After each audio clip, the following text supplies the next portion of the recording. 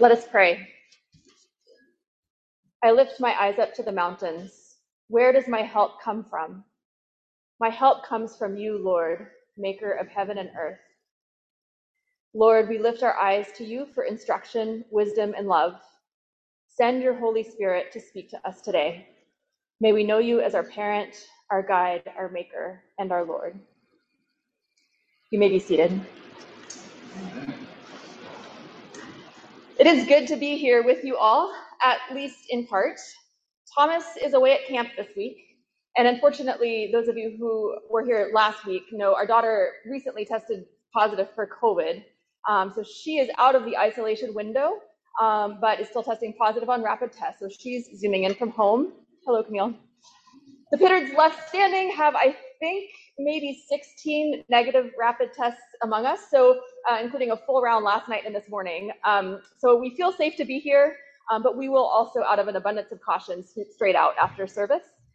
Thank you for your prayers for our family during this time. I'm going to start off by admitting this is actually the first time I have preached a sermon. Even though I spend my workdays talking with people, I don't really do a lot of public speaking to big groups. And yes, I am a little bit nervous. I am also excited for what God has for us today, and I pray that the Holy Spirit will be at work. As I often pray here in the service for whoever is speaking, my desire is that anything that God has for each of us today will stand. Anything that is not from God will fall away. So we have a set of great and challenging passages to chew on today. At first, I actually thought that I was going to preach from the track 2 passages. That is a heavy-hitting bunch of scripture with a very consistent message, upbeat, encouraging, about the meaninglessness of wealth in light of our certain and coming death. Don't worry, you've been mostly spared. Track 2 is still rattling in my brain, and we also can't get completely away from Jesus' teaching this week. So we will definitely still touch somewhat on this theme. But after thinking about wealth and death for a number of weeks, last Sunday, I actually felt what I think was the leading of the Spirit to switch to the Hosea passage that we heard today. It is certainly one of the most beautiful passages in Scripture, describing the tenderness of God's love for us, which is a message I personally need to hear again and again and again. So we will get there, but first, rather than focusing on wealth only, we're going to zoom out, and we're going to talk about idolatry more broadly. I will venture this might be one way to draw our passages together. The wandering in the wilderness described in our psalm paints a picture of the end result of idolatry, pointing to Israel's failure to stay faithful to Yahweh, who brought them out of Egypt. The book of Hosea is an entire book describing God's steadfast, tender love for an Israel that continued to turn to the Baals.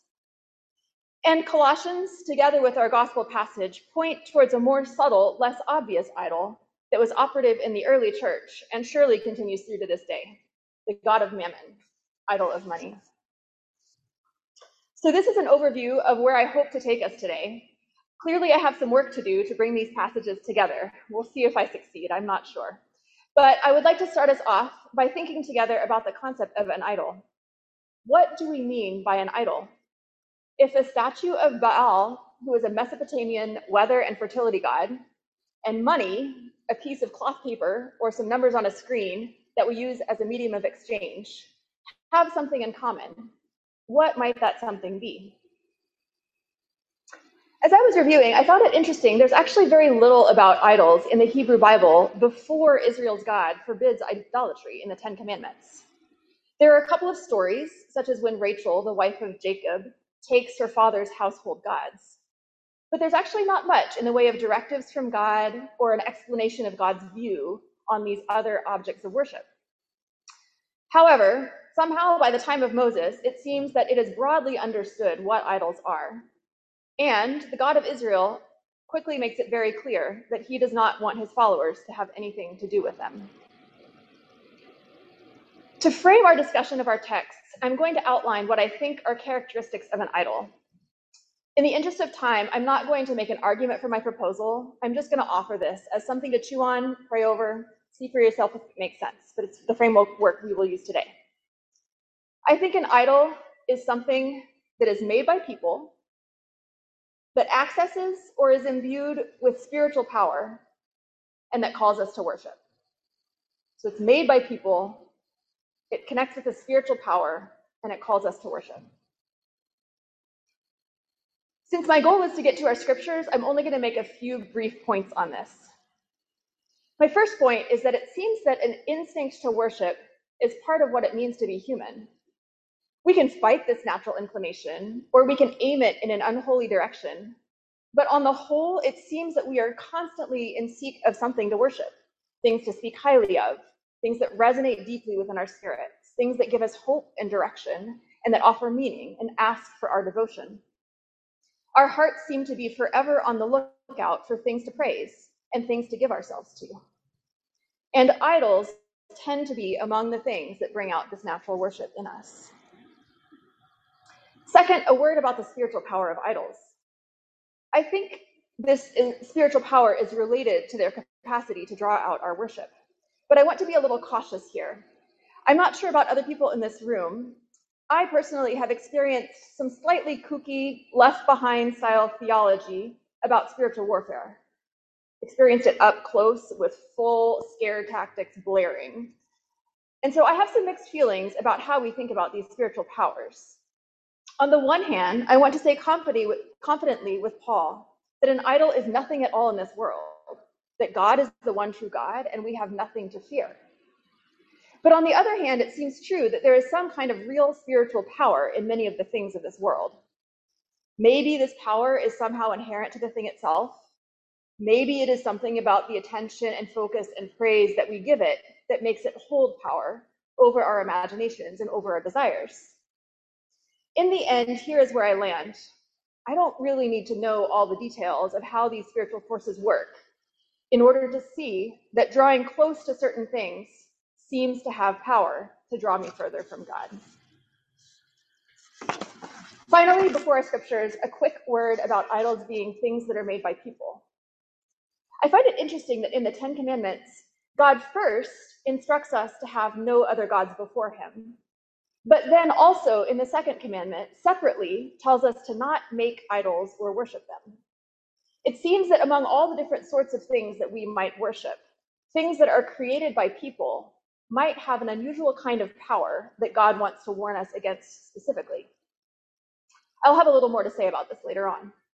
But for now, we'll turn to our scripture passages. I'll start with our psalm. I have always loved Psalm 107 and the beauty and the rhythm of its poetry. And I encourage you to read the full psalm in its entirety as a meditation on God's love for us. For our purposes right now, though, I'm going to focus on the segment from the lectionary, actually just a portion of it, which I read as a description of Israel's time in the wilderness. To remind us briefly of the story it points towards, one which many of us know very well. Israel had just been miraculously brought to safety across the Red Sea, with God's pillar of smoke and fire standing between their masses and the Egyptian army before that army was swept away in the sea. After a bit of complaining and a bit of fighting, they were led to Mount Sinai, where Moses went up to meet with God, who was again clouded in the mysterious glory of fire and darkness.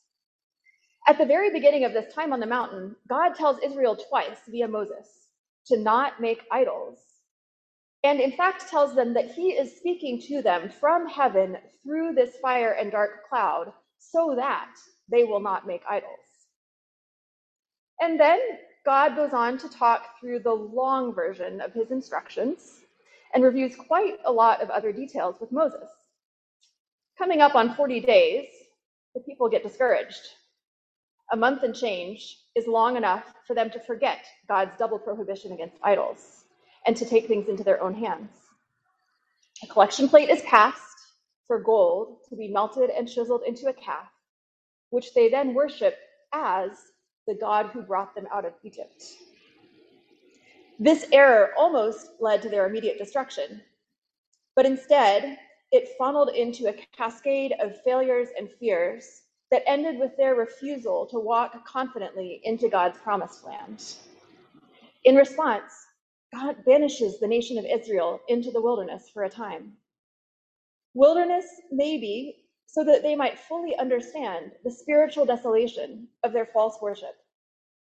As our psalm says, they were hungry and thirsty. and their lives ebbed away. If we take a principle from the psalm and the story it echoes, perhaps it is this. When we get tired of waiting on God and take things into our own hands, idolatry is often the result. And that idolatry leads to fear, an inability to trust God's goodness and provision. The end result of this idolatry and fear is desolation, spiritual wilderness, hunger and thirst, and lives that ebb away. There's more to say about the psalm, but I'm going to leave it there for now and turn to Hosea. Last week, Tyler movingly described the full earth social and ecological bereftness of the land of Israel under idol worship. The idol in question, Baal, was a name for either a specific deity or perhaps a group of related deities in ancient Mesopotamia, which were most often associated with fertility and with weather, which might seem like a strange pairing until we remember that we are dealing with an agricultural society and weather quite directly affected the fertility of the land and therefore of the land's inhabitants. Israel in this time continues to fail to trust God's provision and instead hedges her bets by worshiping the weather god too. The more I called them, the more they went from me. They kept sacrificing to the Baals, God says. I wonder if this might bring us back to one of my proposed characteristics of an idol, that an idol is something that is made by people.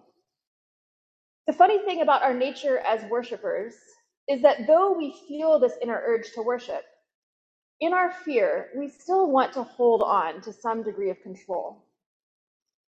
By worshiping via objects that we create, I wonder if it offers us a false both and, that we just might be able to have our cake and eat it too, to claim some degree of control over the outlet for our need to worship. That control, of course, is an illusion only.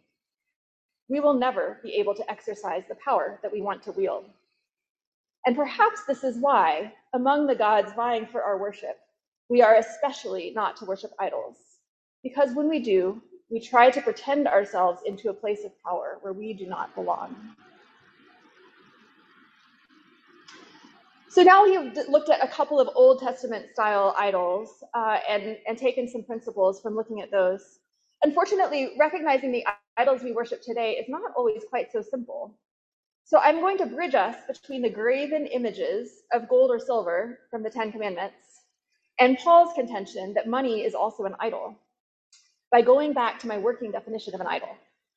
If an idol is something that people make, then it is worth noting that we humans are quite creative beings, and we do not make only things.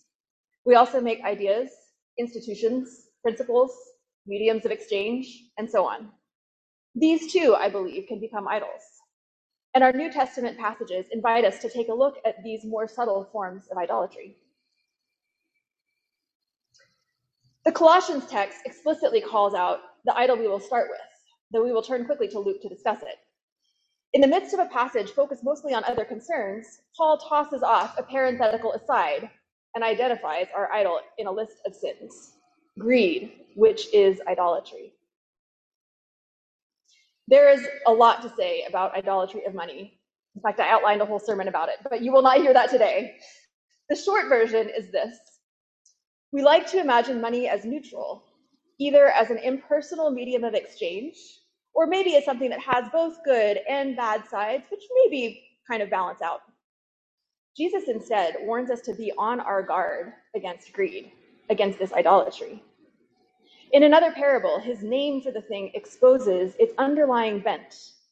Jesus calls money mammon of unrighteousness, or mammon of iniquity. The force of mammon pulls deceitfully and strongly on us, and its pull is toward unrighteousness. What does money promise us? The same things it promised the rich man: abundance, comfort, opportunity, leisure, security. But as with any false god, it promises more than it can give.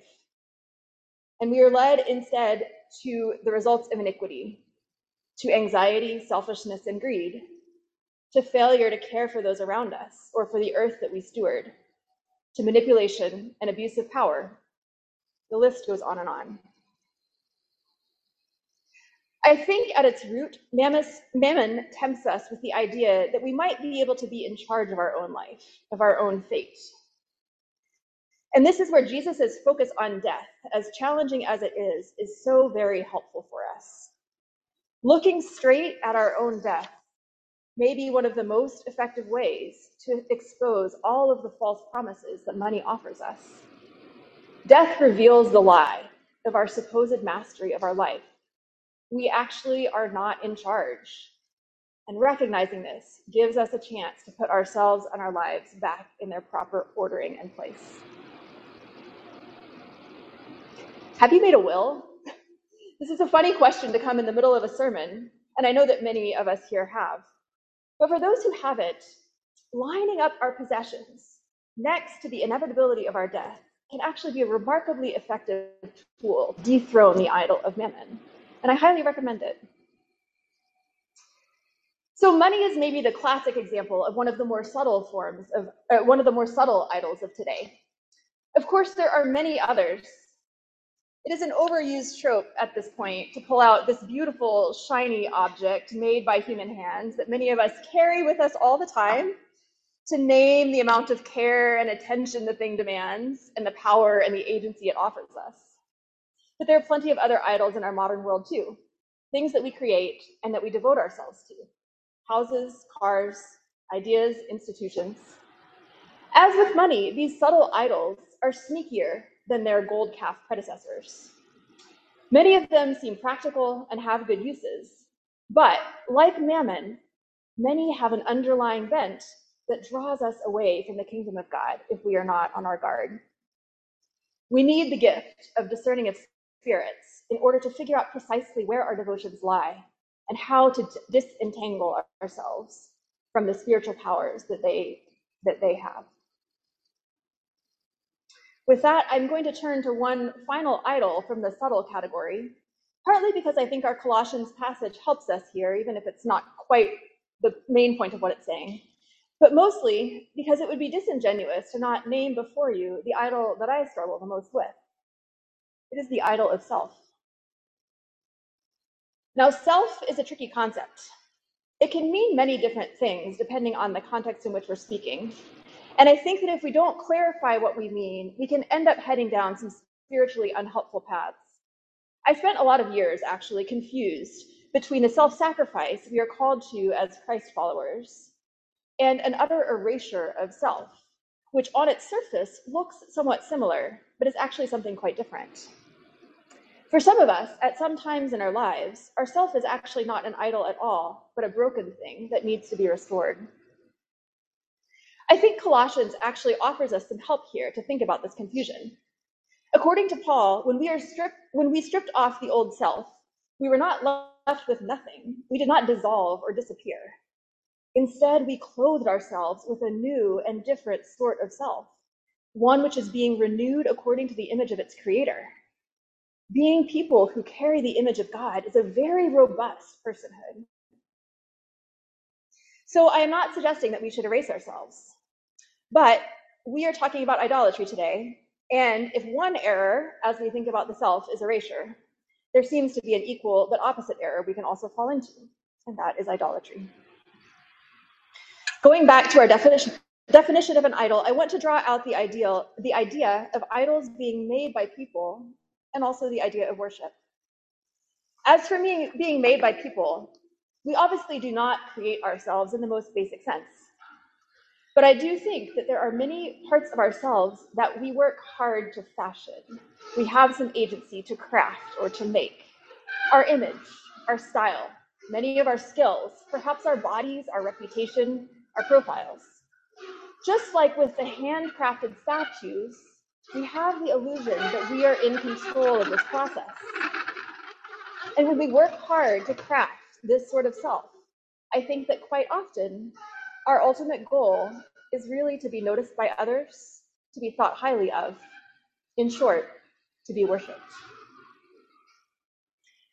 For me, the temptation of cultivating a self to be worshipped, well, it can take many forms, but I think the most common one is about being capable, which I think I mean as a euphemism for powerful.